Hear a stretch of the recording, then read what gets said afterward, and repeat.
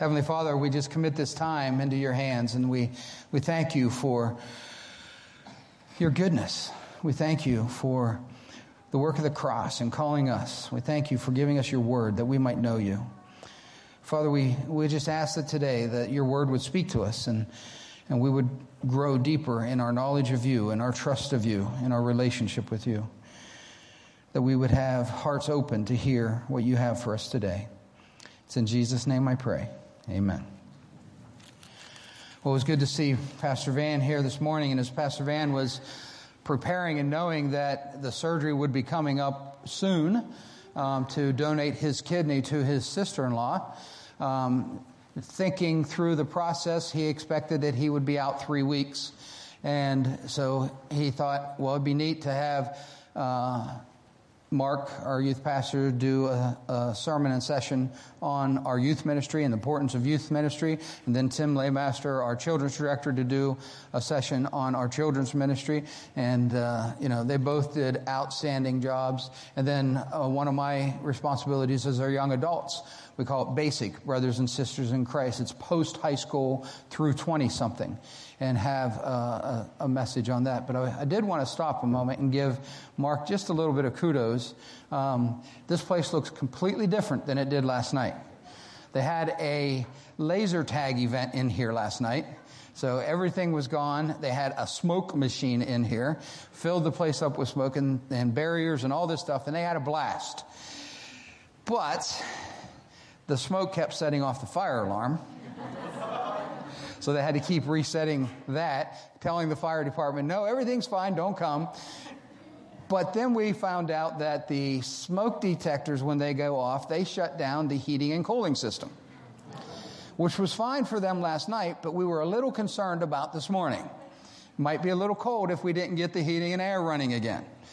So we had to wait for the fog to dissipate enough that when you would turn the system on, it wouldn't turn the alarm back on. Because every time they tried to turn the heating and air on, the fire alarm would go back off. And it would shut it all back down. Well, I found out this morning, because I left, that Mark was here until 2 o'clock in the morning, waiting for it to clear enough so that we would have heat. So be thankful for the heat that you have this morning. And if you're a little cold, you could be a lot colder. So I am thankful for the ministry that he's doing. And then Tim did a great job with his sermon last week. The number of little kids that come to the gospel and the statistics of later reaching people is such an important ministry. So as I was thinking about what to do today and thinking about the young people and the young adults that I deal with, the most predominant question that always comes up that they deal with a lot, whether they say it or think it, there we go, is how do I determine the will of God for my life? Who am I supposed to marry? Where am I supposed to go to college? Am I supposed to take a gap year? Am I even to go to college? What job should I pursue? Where should I live? And it's true that during that age time, statistically, we make a lot of decisions, more so than any other period of our life usually, that affects the long-term aspects of our life. So it's a good question to ask, what is God's will for me? How do I determine God's will for me? Well, part of that question has a little bit of a fear factor to it, doesn't it? It's like, well, I don't want to mess up what God has for me. I don't want to make a mistake in God's plan for my life. I want to do His will, but I just don't know what it is. I can't figure it out. And that's true for more than just our college students and young adults, isn't it? It's true for all of us. It's something that we all deal with in different levels at different times. Should I move? What job should I have? Where should I put my retirement money? What should I do with the gifts, the money that I have? Even our missionaries on the field. What ministry should I be focused in? What's God's will for me here? Should I come off the field? Is that God's will for me? These are questions that we all will ask and deal with in our lives. And sometimes it is hard to know the will of God. Was it the will of God for Pastor Van to give his kidney to his sister-in-law? I think we would all probably, most of us would say, yeah, there was not even a question. He's a great man of God. He's our pastor. He knows. What about me?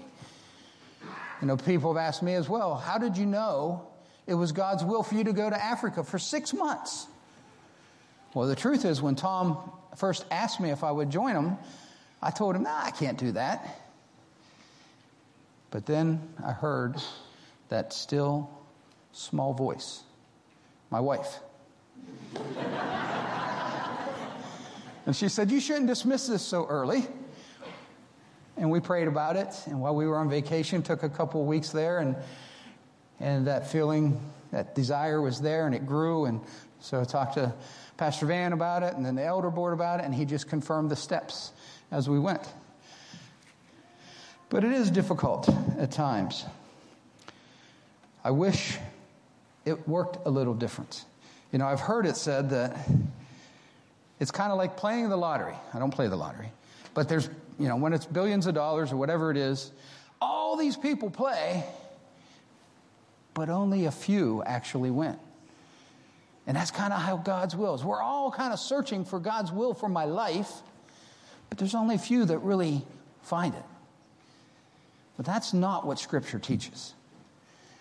Now, I do at times even said, I wished it was like God would just speak to me and I would hear his voice. It'd be like walking with me in the cool of the evening like he did with Adam in the garden and just tell me. But that's not how God reveals himself today. We're in what we call a different dispensation. Dispensations is just the way that God has revealed himself throughout history, revealing more of himself. The last dispensation we call the law. That's where they lived under the 10 Commandments. That was fulfilled. The law was fulfilled with Christ. And now we live under what we call the age of grace, or the church age. And in this age, God has given us a great gift. His Word, the Bible. And it's complete. And he reveals himself to us through his Word. His Word is how he speaks to us today. So I have some truths that we need to recognize or understand in order to determine the will of God in our lives. So the first truth that I want us to understand is that God's will has different, if you will, components to it. If you give me some liberty this morning, I want to divide God's will into like 3 sections as we need to come to a common place of reference of what we're going to be dealing with. The first aspect or component of God's will is his purposeful will. God has a purposeful will. Why am I in the wrong place? Sorry. There it is.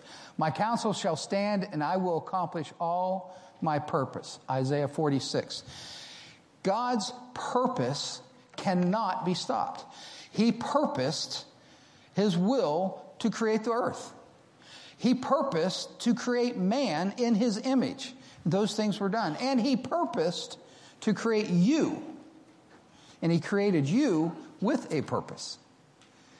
And of course, that's where we're trying to head today. Well, then what's my purpose? How do I know what my purpose is? Well, you got to stay with me to the end for that answer. God also purposed to send Jesus Christ to die on the cross, to pay the penalty for our sins, to make a way for our sins to be forgiven and us to be in a right relationship with him. God purposed for Christ to return. And he will, and there's nothing that can stop that. And God's plan tells us that he'll reign for 1,000 years on this earth, and he's going to make a new heaven and earth. Those are all part of God's purposeful will, that nothing can stop. His way is going to happen. We can count on it. It's clear and it's done. But then there's a second aspect besides his purposeful will that I will call his general will or his permissive will. His permissive will are things that he has made clear to us through his word. Things that teach us how we should live as Christians. Things that we need to know according to his plan for all of us. Some of it they refer to as his desires. God desired for Israel to be saved. He wept when Jerusalem didn't come to him. God desires for all men to come.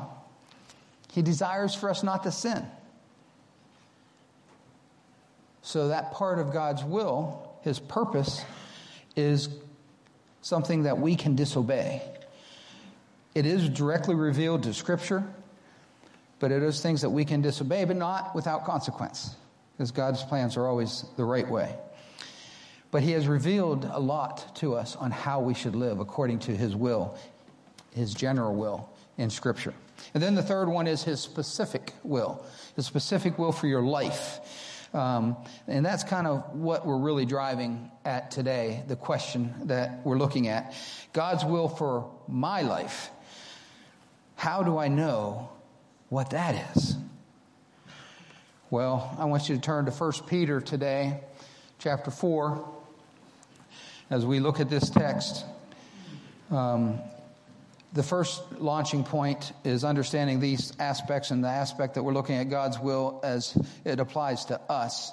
But then also that implies another aspect that we need to be together on, and that is that you need to be saved.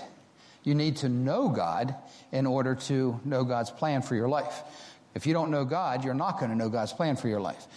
And to know God, the only way to know God is to accept Jesus Christ as your personal Savior. That he died, that he was buried, that he rose again, that he defeated death, that his shed blood paid the penalty and the price for your sin. So you need to believe that he's God's one and only Son, that he died on the cross and rose again, and that he paid the price for your sins, and accept that free gift so that you don't have to pay the penalty for your sin. That's the only way to be saved. There is no other way. You can't be good enough. You can't do enough things. No other religion. One and only way. So we're going to take that as a launching point. I will say that probably 99% of the young people I talk to that's asking what is God's will for my life are Christians. They would claim to be Christians. They believe in Christ. There is that occasional person that comes that is a doubter, maybe grown up in church and trying to figure out what God's will is, but doesn't have a relationship with God. So we got to point them back to that. We got to start with having a relationship with God. So we're going to take it from the point of having a relationship with God, that somebody that is a Christian and seeking to know what God's will is for their life. Follow along with me, please, as I read 1 Peter chapter 4. Since, therefore, Christ suffered in the flesh, arm yourselves with the same way of thinking. For whoever has suffered in the flesh has ceased from sin, so as to live for the rest of the time in the flesh, no longer for human passions, but for the will of God. For the time that is past suffices for doing what the Gentiles want to do, living in sensuality, passions, drunkenness, orgies, drinking parties, and lawless adultery. With respect to this, they are surprised when you do not join them in the same flood of debauchery. And they malign you, but they will give account to him who is ready to judge the living and the dead. For this is why the gospel is preached even to those who are dead, that though judged in the flesh, the way people are, they may live in the spirit the way God does. The end of all things is at hand. Therefore, be self-controlled and sober-minded for the sake of your prayers. Above all, keep loving one another earnestly, since love covers a multitude of sins. Show hospitality to one another without grumbling. As each has received a gift, use it to serve one another, as good stewards of God's varied grace. Whoever speaks as one who speaks oracles of God. Whoever serves as one who serves by the strength that God supplies, in order that in everything God may be glorified through Jesus Christ. To him belong the glory and the dominion forever and ever. Amen. Beloved, do not be surprised at the fiery trial when it comes upon you to test you, as though something strange were happening to you.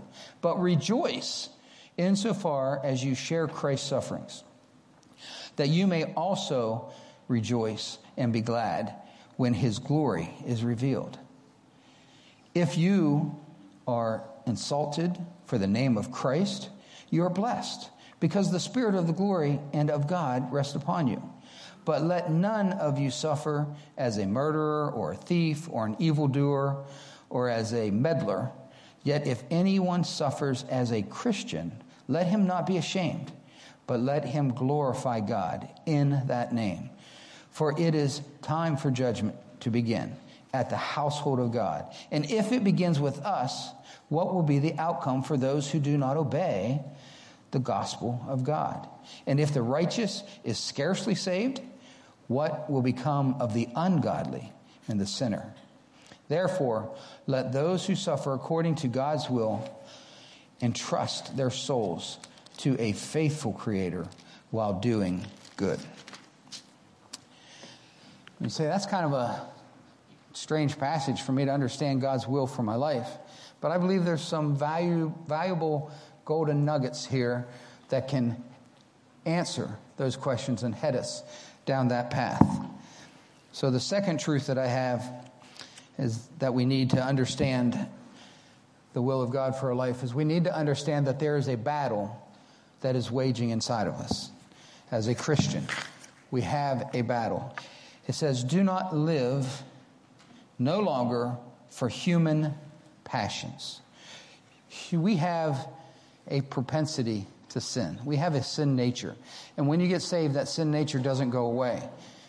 But the Holy Spirit indwells us and gives us strength. We have desires in some ways for debauchery. We have a deceitful heart that can lead us astray, which again is why it's so important that we're rooted in God's Word, because it's not what you think or how you feel, it's what His Word says. You know, I have people say, well, God just wants me to be happy, so I'm going to do this because God wants me to be happy. Well, if it goes against God's Word, that isn't what God wants. So we know what God wants, although we deceive ourselves at times into thinking other things just because it's our human passions. But it says, don't live for your human passions, live for the will of God. Well, that's what I want to do. That's what we're talking about. How do I know, though?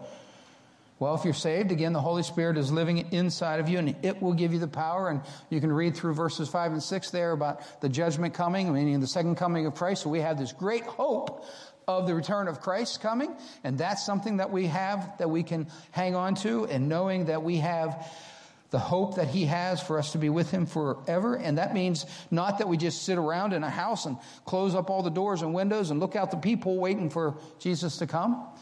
We're to be in the world. We're to share what God has done. We're to be obedient to His Scripture. I was told once about the way that we live in the world. You know, we're not to be part of the world, but we have to be in the world. And it's like being in a ship. When the ship is in the water, it works great. When the water is in the ship, it doesn't work so great.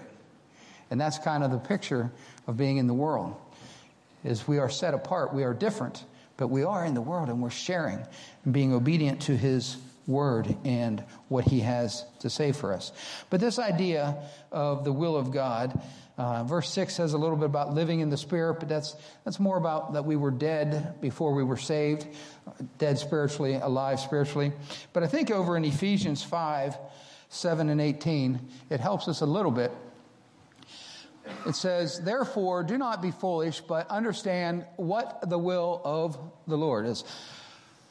I like that the ESV uses the word foolish, but looking at some of the original text and the meaning kind of behind it, they're saying it nicely. He was pretty direct. He basically was saying, don't be stupid. Know what the will of God is. I'm like, oh man, I must be really stupid because I struggle knowing what the will of God is. It says, don't get drunk with wine, for that is debauchery, but be filled with the Spirit. Be filled with the Spirit. Well, I thought when I got saved, I was filled with the Spirit. I thought when I got saved, I received the Holy Spirit, and it filled me up. I was baptized with the Holy Spirit. That means immersed. I'm completely filled with the Holy Spirit. Isn't that true? Yes, that is true. But that's not what we're talking about here in this verse of being filled. This idea of being filled isn't necessarily a pouring in and filling up a cup. It is a being controlled by, being completely immersed in, being completely driven by the Holy Spirit. God's Word, God Himself living in our life, controlling us, being filled with the Spirit. It's not a balance where I got 50% control and God got 50% control and we're just getting along great because we have this balanced life. He controls these things. I like to hang on to these. It's all of God and none of me. That's the sanctification process, right? Putting off these desires, these human desires, releasing them to God and putting on Christ-likeness, working that out. And we need to be constantly engaged in this battle, becoming more like Christ, putting off these things, being what God would have us be because of His Word and what it teaches us. So the third truth then is we understand what aspect we're talking about God's will and that you need to be saved. And that means we need to be filled with the Spirit. Then we need to ask, how do I really get filled with the Spirit? I mean, I'm filled with the Spirit when I'm saved, but what does that controlling means? Well, number one is we need to seek Him first. Seek Him first. Matthew 6:33. Seek God. And all these things will be added. Seek God. You know, it's no longer I that live, but Christ that lives in me. Love the Lord your God with all your heart, your soul, and mind. My citizenship is not on earth, it's in heaven. These are all things about seeking God. I relate it back to the dating process or even the early marriage. When you find that special girl or that good guy, where does your mind go? What do you think about? You think about that person. You think about being with that person when you're apart. You think about things you can do for that person. And that consumes your thought. Well, that's kind of seeking God. God is first. We think about God. We think about our relationship with God. We think about what God has done for us. We think about our love for God because He loved us and how much He forgave us and what He's doing for us. We're seeking God in all that we do for Him to be glorified, for Him to be honored. We're trying to follow according to His Word. Seeking God. Living continually under the influence of the Holy Spirit by letting the Word of God control us. His Word. John MacArthur once said about having that red button in his bedroom, and he wished when he was thinking about ministry, thinking about life, that if it was a thought that came from God, the light would go on. And if it was a thought that he had, then the light wouldn't be on. And that's what we struggle with, isn't it? It is this from God or is this my desire? And that's where we are struggling with, how do I know if it's God's will? How do I know if this is what God wants or if this is just me? And we will constantly fight that. But if we live a Spirit-filled life, we can trust that our desires are going to change and His desires are going to become our desires. And one of the ways that we get that Spirit-filled life is through prayer. Prayer is a vital part. I mentioned before when I came back from Africa that prayer became much deeper for me because I had to depend on God so much more there in things that I had no control over, like I have control. And here things are easy a lot. We have things readily available. But I need to depend on God just as much in my life here. And we need to be people of prayer. But it says in verse 7, be self-controlled and sober-minded. To the end of all things is at hand, be self-controlled and sober-minded for the sake of your prayers. What does that mean? Remember in that verse in Ephesians that I had up in there before, it said to be filled with the Spirit, it says don't get drunk with wine. Well, that's kind of a strange place to put don't be drunk with wine. Well, if you understand the context of the day, they were coming out of this pagan religion, and this pagan religion would actually teach and practice getting drunk. And when you're drunk, somehow you can better commune with God and the deities. And that some of that was carrying it over. But we see that in our culture too, don't we? All different ways, either through drugs or you got to work yourself up into a certain trance in order to be closer to God and hear God. But that's not what God's Word says. It says be sober-minded and self-controlled. Thinking about His Word, thinking about the light of eternity with God in the direction that He's God. It's the opposite of those other things. Now, don't misunderstand me. God made emotions. God made us to have pleasure. God made us to have the emotion of being sad. And when you're sad and you're mourning, it says, cry out to God.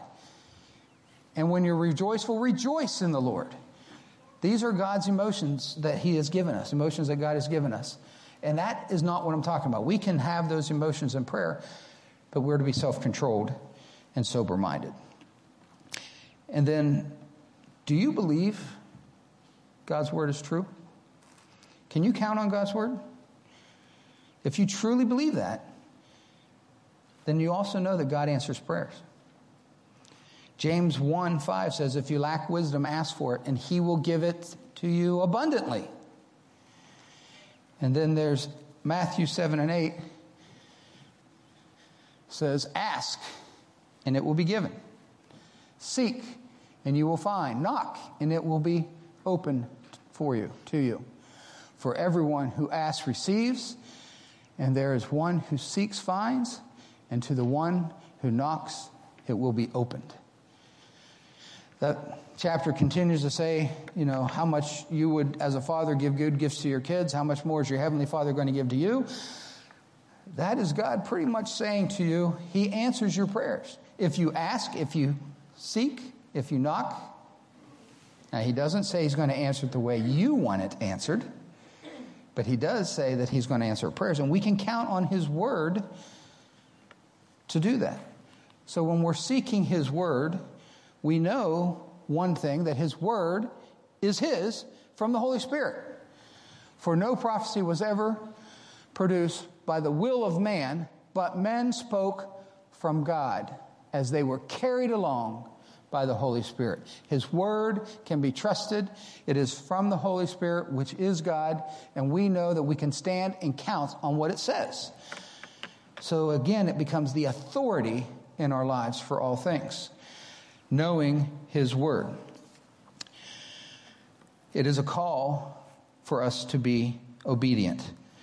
A call for us to be obedient to His general will. So one of the things I would say to somebody seeking God's will in their life is stop worrying about what has not been revealed when you are not obeying what has been revealed.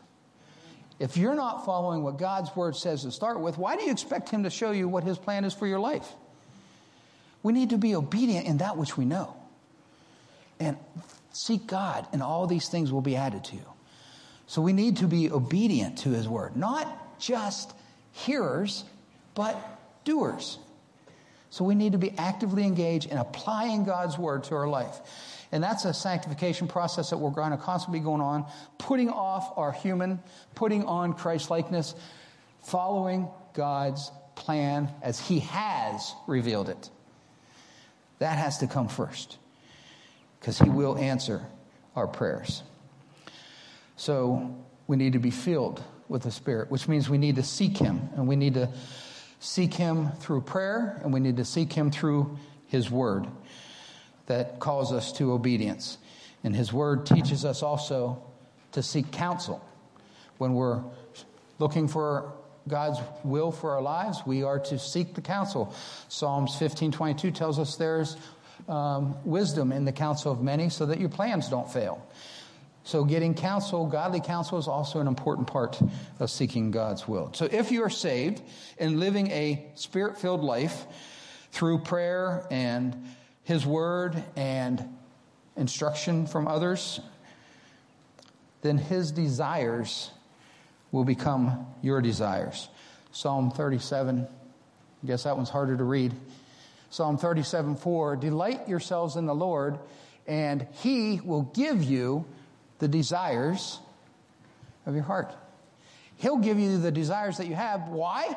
Because your desires now are changed to be His desires.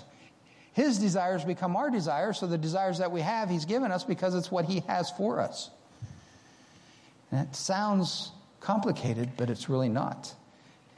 If you're seeking after God, if you're living under the control of the Holy Spirit in your life, His desires become your desires. Well, how do I know? How am I sure if that happens? Well, there are some evidences. There are some fruit that should be seen in your life if you are living a Spirit-filled life. So if you're living a Spirit-filled life, it says, above all, keep loving one another earnestly, since love covers a multitude of sins. We're to love one another. That should be a fruit of our lives. Love covers many offenses. We're also to show hospitality without complaining. That's the hard part. Yeah, I'll do it. Right?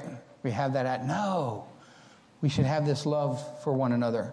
Show hospitality. And then, when we got saved, God also gave us spiritual gifts. We all have a spiritual gift. And our gifts are to be used, as it says here, for the edification of the body, for one another, for others. They're not for ourselves. They're for others. And that's another way that we show God's love, because through all these things, when we do them, then God will be glorified. When we serve Him, He is glorified in this way. But also it goes on to say, when we serve Him, sometimes you might suffer because of it. Because you'll take a stand for God. People can malign you. You might not be that popular. And even as I saw in Africa, you could be killed because you're a Christian. But He says, if it's for Christ, it's all worth it. So I'm not preaching a prosperity gospel where you follow Christ and everything's going to be great, but we can have joy in all those things because God has a plan and a purpose for our life. We say, well, that's great. We spent all this time, and I agree with that, but you really didn't help me determine God's will for my life. Well, we're called to know Him. We're called to follow Him. And we're called to surrender to Him. We know Him through salvation. We follow Him with a Spirit-filled life through prayer and knowing His Word. And we surrender our lives to Him. We make Him the Lord of our lives in all areas of our life. Then God will reveal what He has for you. Then you can trust what you're saying, what you're thinking is the right path to go. I would say Pastor Van didn't think too much about, is this the will of God for his life? Because he's living a life that is surrendered to God. And he had this is the thing to do. This is right to do. And I don't think any of us would question that. But it was confirmed through other steps as well. But he was a match. I mean, that's an amazing thing right there, right? But the idea is he trusted his instincts because he's living for God, and God will close and change those paths and those doors. So here's one of the things that I'll say, something John MacArthur said. Go do whatever you want. The will of God for you is to go do whatever you want. If you're surrendered to God, living a Spirit-filled life, serving Him, putting Christ first in your life, being obedient to His Word, letting it control your actions, seeking godly counsel, in prayer, in reading the Word, then you can have confidence that God is going to direct those steps. And God will use all these things in your life to point you where He wants you to be. You can't mess it up when you're following God. Trust Him. I want to close with the last verse. One of my favorite verses, Jeremiah 29:11. For I know the plans I have for you, declares the Lord, plans for welfare and not for evil, to give you a future of hope. God has only our best in mind because He loves us that much. And what He has for you is best for you. And you can trust Him with it.